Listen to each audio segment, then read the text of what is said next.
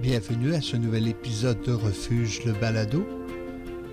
Aujourd'hui, dans la série Chaque réfugié est une personne, voici un entretien avec Ramesh Saifi, en compagnie de Marc-André Veselovski. Bonjour Ramesh. Bonjour Marc-André. Ça va bien? Oui, merci, très bien. Et vous? Très bien, très bien. Merci d'être venu pour partager un peu ton histoire avec nous sur ce que tu as vécu, ton parcours et tout cela. Donc, on veut savoir, les gens qui suivent notre podcast, il faut savoir qui es-tu, Ramesh Saifi. Donc, je te laisse te présenter. Merci, Marc-André. Bonjour à tous.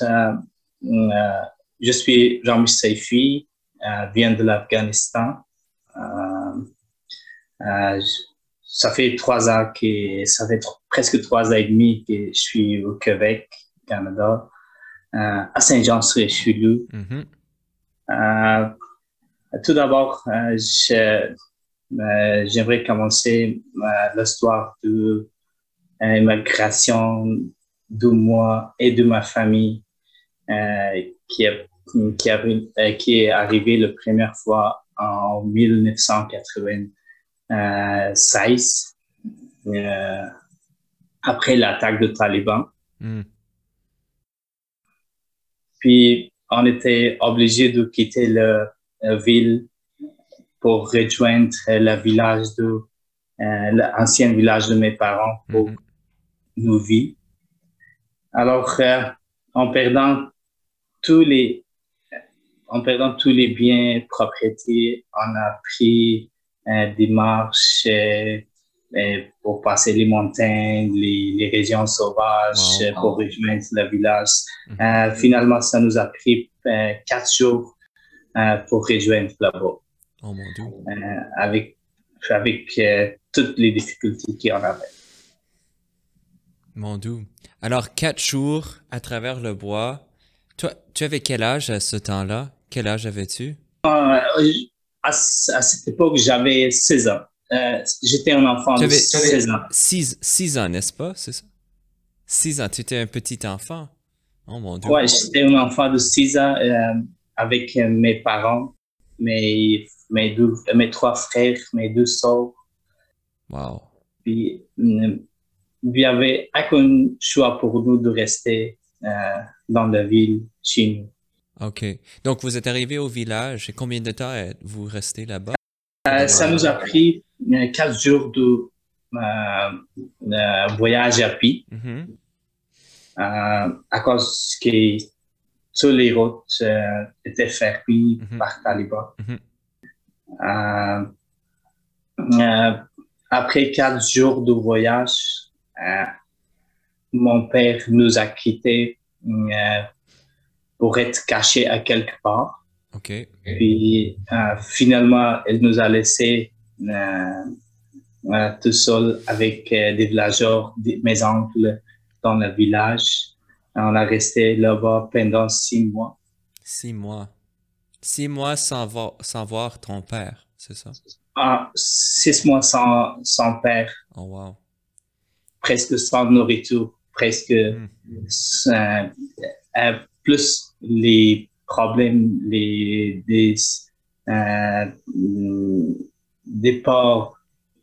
tous les problèmes qui étaient possibles à cette époque-là. On a vécu tout ça. Puis finalement, après 6 mois, on a reçu la lettre de mon père. Et on était vraiment contents de ça, qu'on avait sa nouvelle. Puis elle nous a demandé de lui rejoindre au Karachi du Pakistan. Puis avec l'aide de mes oncles et les villageoires, on a quitté le village. Puis fait une autre marche vers Pakistan. Et ça nous a pris 30 jours. 30 jours de marche. Non, c'était pas, je m'excuse. ça a commencé par les marches, puis on a voyagé par des véhicules, par des autobus. Au total, ça nous a pris 30 jours. OK. Ouais. Puis finalement, on a rejoint notre père au Karachi. On a habité à peu près 30 jours ou plus dans une camp de réfugiés. Après ça, on a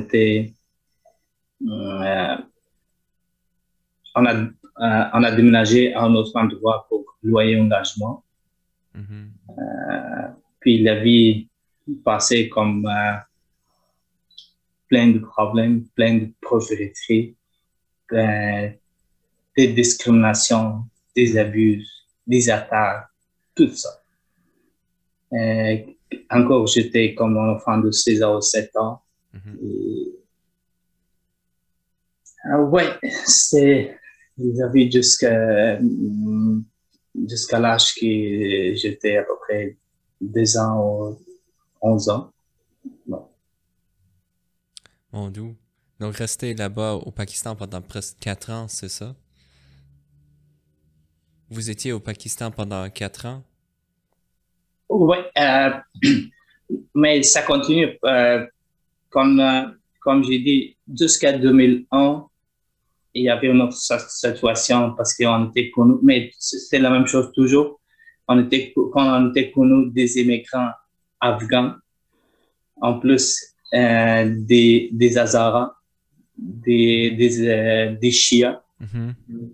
Puis on était vraiment discriminés, abusés, même attaqués par les voisinages.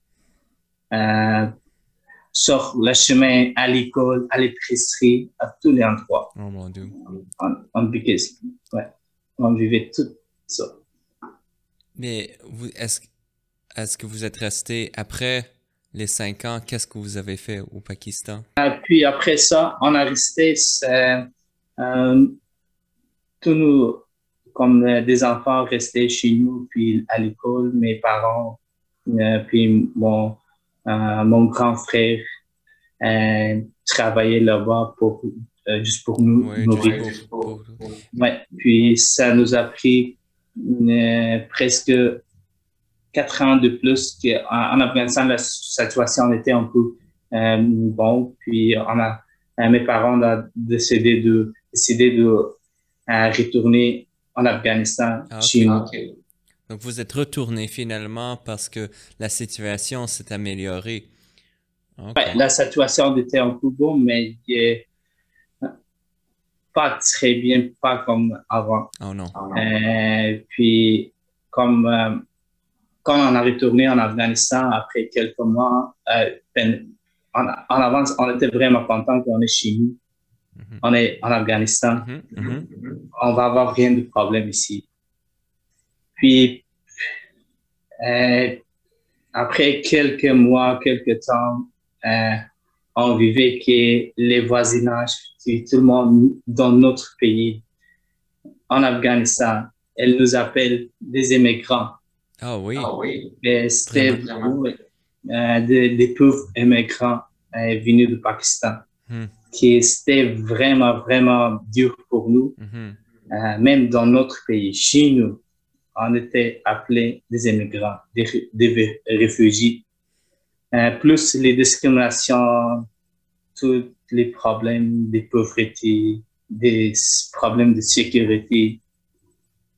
On vivait pour quelques années là-bas aussi. Puis mes parents ont décidé de retourner au Pakistan, Rawalpindi. Puis ça restait la même chose qu'on vivait au Karachi. OK, donc vous êtes retourné en Afghanistan. Après, c'était très difficile. Donc, vous êtes retourné encore au Pakistan. C'est ça. Et ça, c'était vers quand? 2010, 2011, je pense? Ouais, c'était l'année de 2010 ou 2011, entre ça.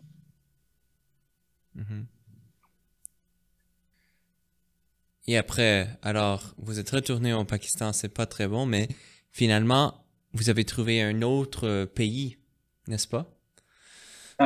Oui, et puis après l'immigration de ma soeur, qui était en Pakistan, elle avait immigré au Canada à l'année 2010 ou 2011. Puis c'était une bonne nouvelle pour nous.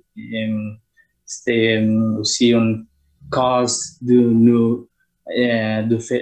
pour nous faire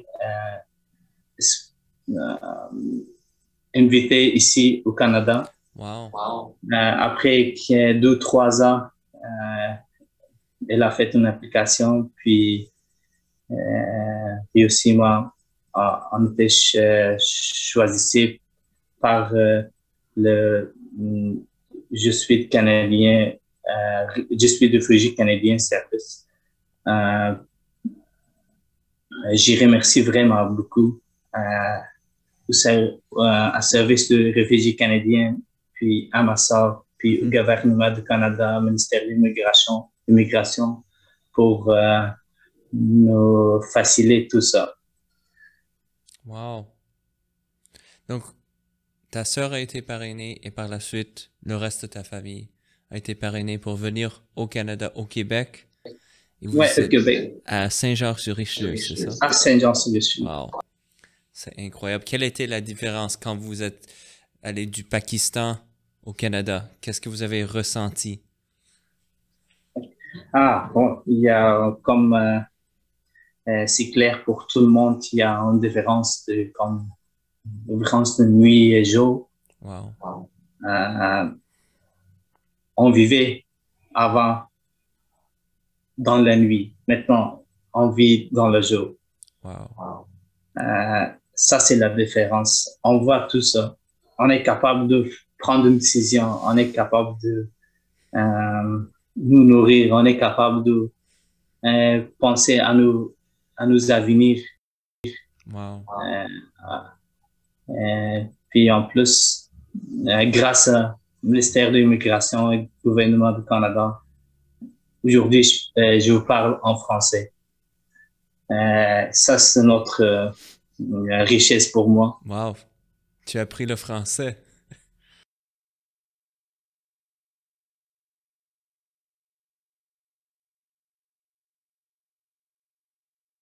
J'essaie mon meilleur.